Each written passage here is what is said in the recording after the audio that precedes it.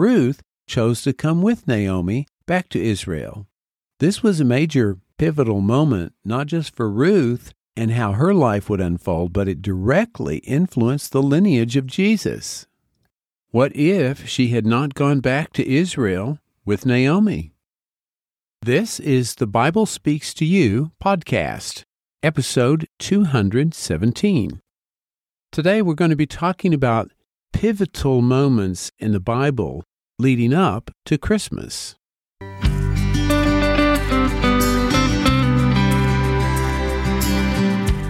You're listening to the Bible Speaks to You podcast. I'm James Early, your host, and this is the place to be to rediscover the original Christianity of Jesus. Each week, we talk about how Jesus wanted us to think and act and pray and live our daily lives. And we dig down into the mindset of Jesus to discover how we can think and act like He did.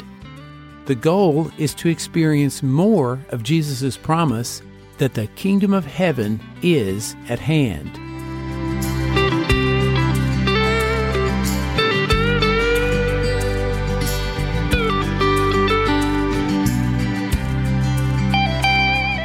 Hey there, and welcome again to the Bible Speaks to You podcast. I am so grateful you've tuned in to listen today. I've got a question for you. Have you ever looked back at your life and realized that there were some pivotal moments that changed the direction your life was going? Recently, my wife and I were talking about some of these moments in our own lives, both before and after we got married. In fact, one of the most significant pivotal moments in my wife's life that had a huge effect on me was when she had to stay in New York City one weekend when she wanted to visit her parents in Michigan. Well, it just so happened that was the weekend I was visiting my sister in New York City.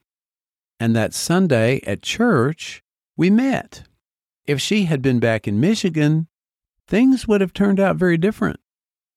I did a whole podcast episode about how we met, and if you'd like to listen to that, I'll have that link in the show notes. The Bible is full of pivotal moments. Sometimes small, sometimes large things changed the course of the overarching story of the Bible.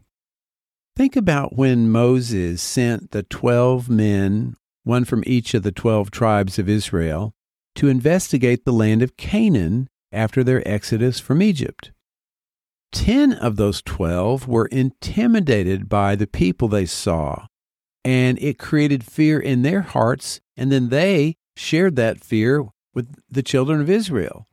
As a result, the Israelites had to wander in the wilderness for 40 years before they could come back to Canaan. Now you can read that whole story starting in Numbers chapter 13. 10 men who were afraid changed the course of Bible history.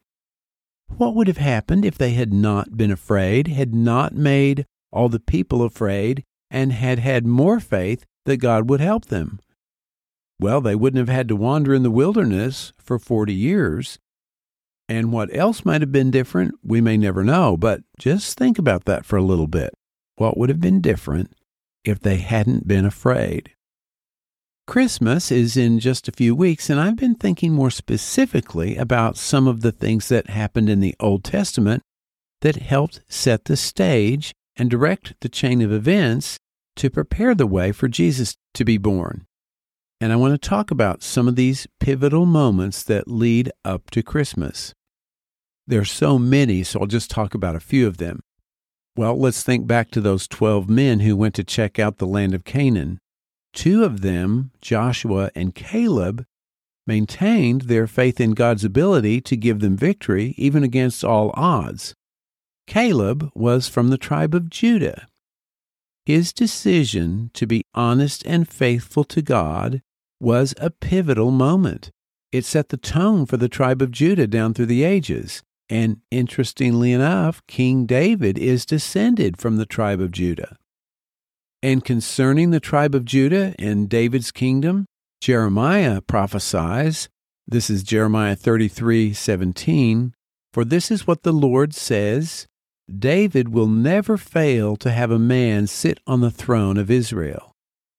This is kind of a parallel going all the way back to what Jacob said concerning his son Judah. This is Genesis 49:10. This is Jacob talking to Judah.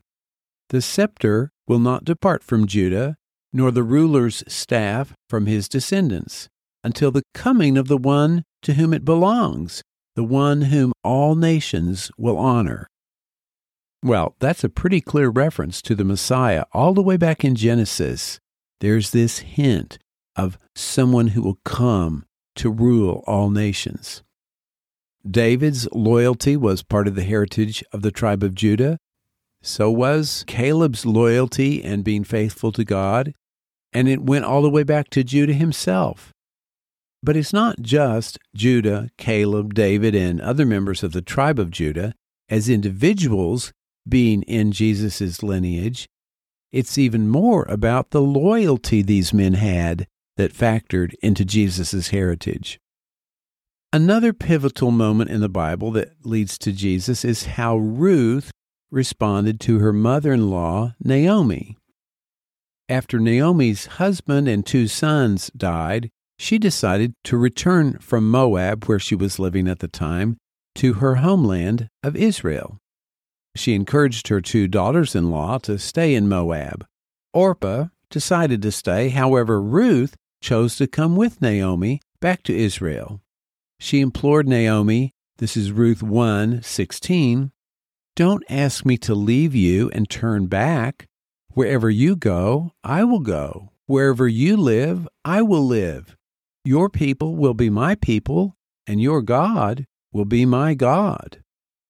This was a major pivotal moment, not just for Ruth and how her life would unfold, but it directly influenced the lineage of Jesus because Ruth eventually marries Boaz.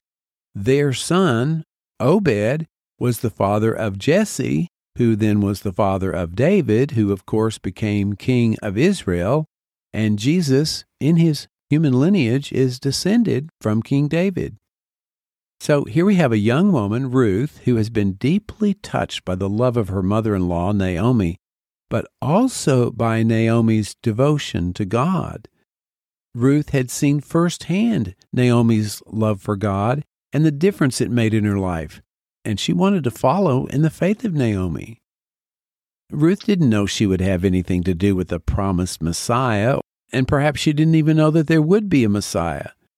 And she was certainly not aware of her place in Jesus' genealogy.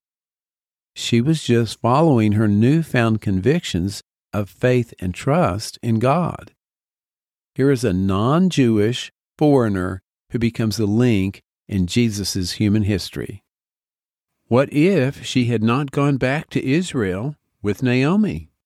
That decision was an incredibly important, pivotal moment in leading up to Christmas. And speaking of King David, there's so much we could talk about. In spite of several times when he was not in obedience to God, David was, in general, faithful to God. This loyalty and devotion was pleasing to God. David's life as a whole was pivotal in the trajectory of Jewish history. It helped set the tone for what it means to be a man after God's own heart. And God revealed to David there would be someone coming as his descendant who would be known as the Messiah, the Anointed One.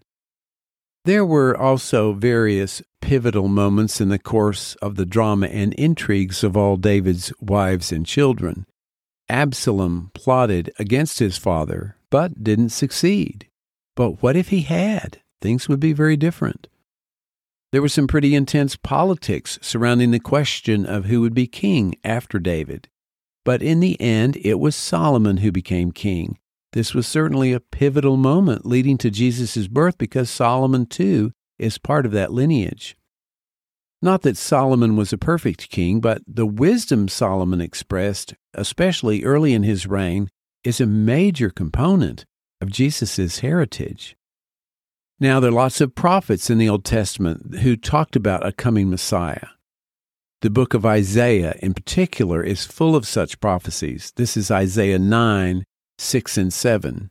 For to us a child is born, to us a son is given, and the government will be on his shoulders.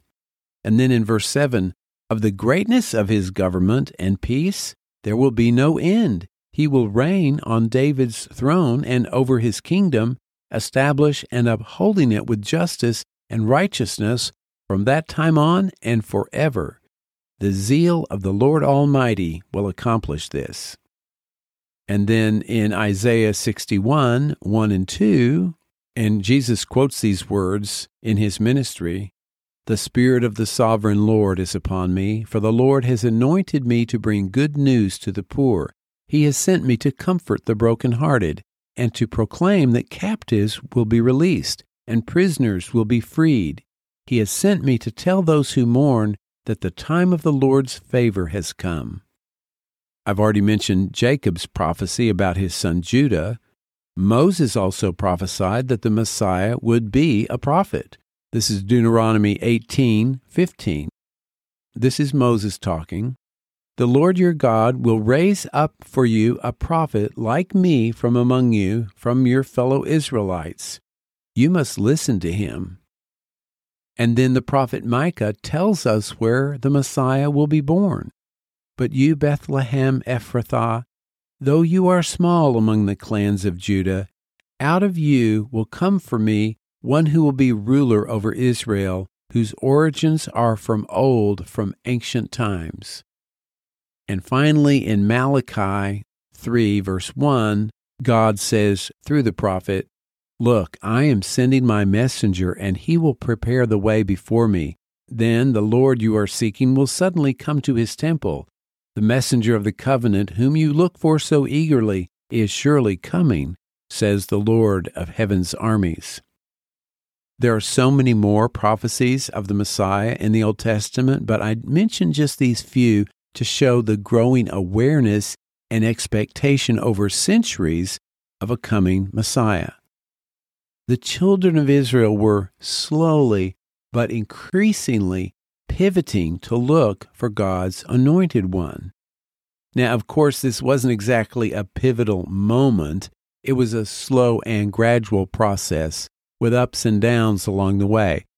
But through these prophecies, God was preparing the people collectively, one step at a time, for Jesus' arrival. He was pivoting their thinking. Now, let's look at a few examples in the New Testament that were pivotal moments related to the birth of Jesus. Think of the way Mary responded to the angel Gabriel's news that she would be the mother of the Messiah. She could have balked. She could have not felt worthy. She could have resisted, but she humbly accepted what God had prepared for her. This is Luke 1:38. Mary says, "I am the Lord's servant," and she's speaking to the angel. "May your word to me be fulfilled." Then the angel left her. Well, of course, Joseph had a huge role to play in the birth of Jesus. When he learned that Mary was expecting a child, he was devastated. He assumed she had been with another man. You and I would have felt the exact same way. But Joseph was part of God's plan, and God sent an angel directly to him to get him on board. This is Matthew 1:20 and 21. "An angel of the Lord appeared to him in a dream and said, 'Joseph, son of David, do not be afraid to take Mary home as your wife, because what is conceived in her is from the Holy Spirit. She will give birth to a son, and you are to give him the name Jesus, because he will save his people from their sins.'" Of course, we know what happened and don't give it too much attention, but Joseph had a mighty struggle in his heart about what to do when he learned that Mary was pregnant.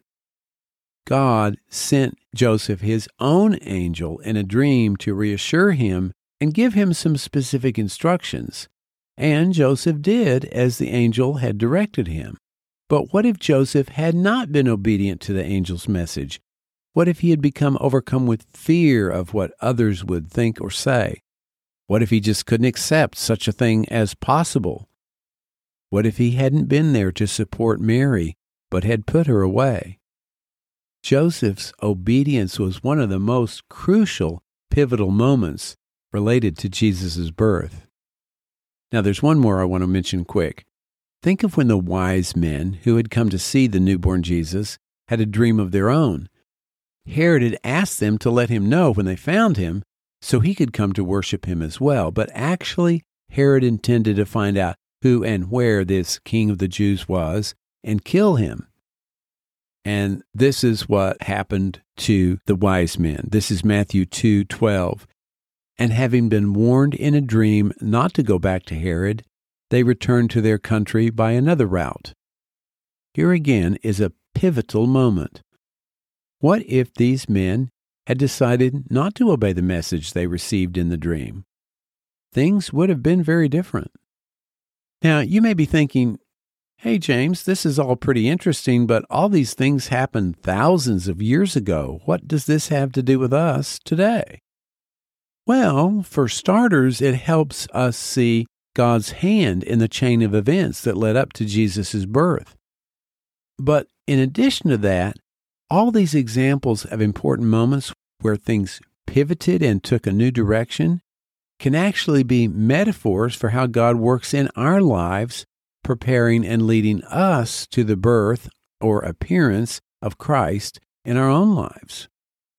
Think back to times in your own life when something happened that gave you a better sense of what Christmas is all about, when your heart pivoted to love and follow Christ more closely.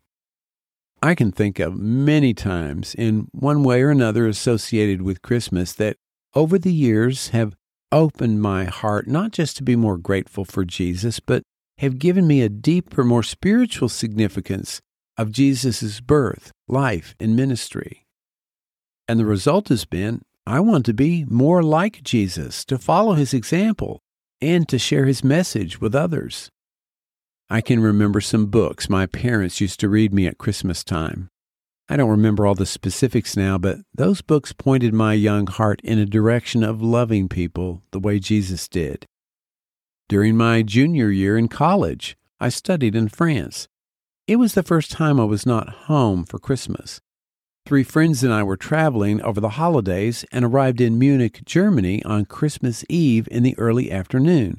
We planned to buy a wonderful feast of bread, cheese, meats, fruit, and pastries to celebrate the next day.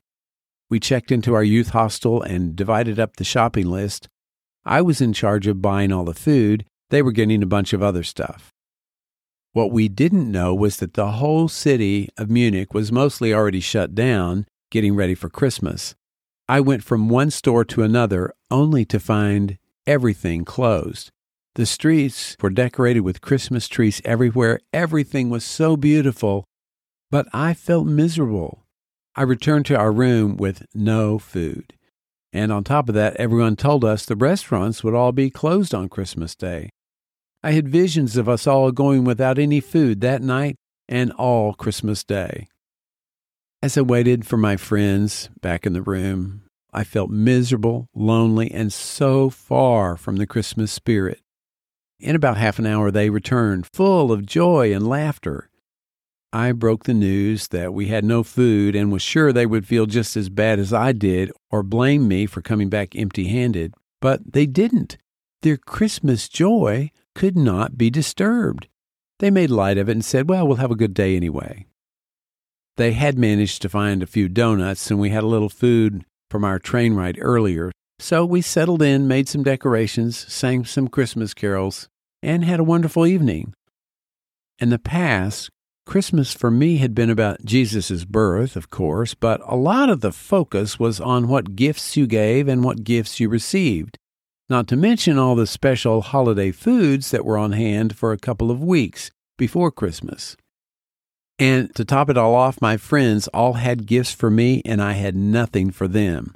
I felt like such a loser. But the next morning, we woke up cheerful and greeted the day with the joy of Christmas, just without all the external things that I thought brought the Christmas spirit. One thing I had brought back the day before was a little branch from a Christmas tree I found lying in the street. It made the Charlie Brown Christmas tree look magnificent by comparison, but it did the job. The amazing thing to me was that we were all in good spirits. We were joyful and had the full spirit of Christmas, even though there were hardly any of the symbols I had associated with Christmas. We went out walking later in the day and found a restaurant that was open, and all had a good meal, which I paid for as my present to my friends. Now, this was not just an isolated holiday that was soon forgotten. It was a major turning point in my life about how I viewed Christmas. It turned me away, to some degree, from all the outward material trappings and festivities of the season, and helped me focus on what Christmas is really all about, the coming of Christ to a world in need.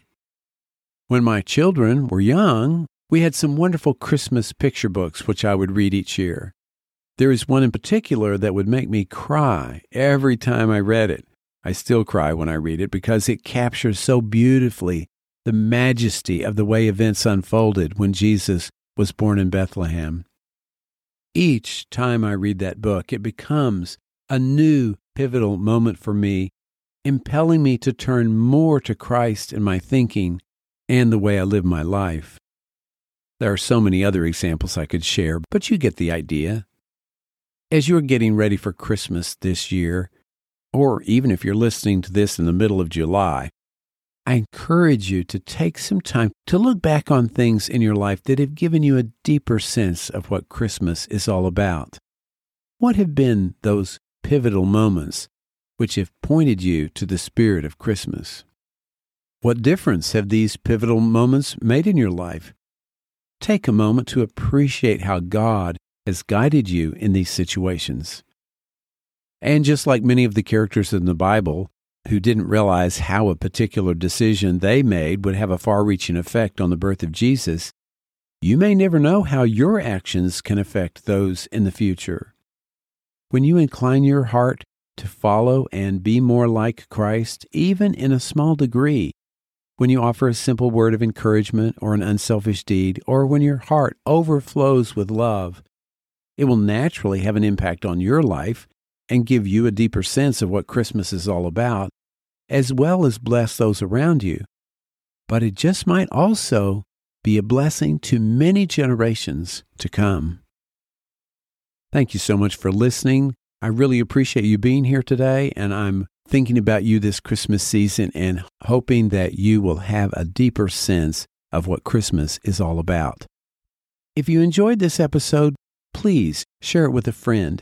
And if you'd like to be in contact with me for any reason, go to my website, thebiblespeakstoyou.com, and click on the Contact tab in the menu bar, and I'll be in touch. I look forward to hearing from you.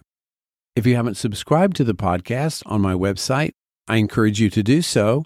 When you're on the website, thebiblespeakstoyou.com, just click on the Subscribe tab in the menu bar, fill out the form, and you're all set. And when you sign up, I'll send you a prayer guide I put together called Praying with the Mindset of Jesus. Just check your download folder. If you'd like to read a transcript of this week's episode or see all the Bible quotes that I mentioned, you'll find those on the show notes page, which is at thebiblespeakstoyou.com/217. This is episode 217. I'm always so grateful for the many ways that you are supportive of the Bible Speaks to You podcast, but especially so as the Christmas season comes upon us. I am just so grateful for the ways that you have taken the ideas in the show and put them into practice in your own lives, the way you have shared the podcast with your friends, and of course, for those of you who have contributed financially, I am deeply grateful. Thank you so much. That's it for this week. I'm James Early with the Bible Speaks to You podcast. Have a great week, take care, and we'll see you next time. God bless.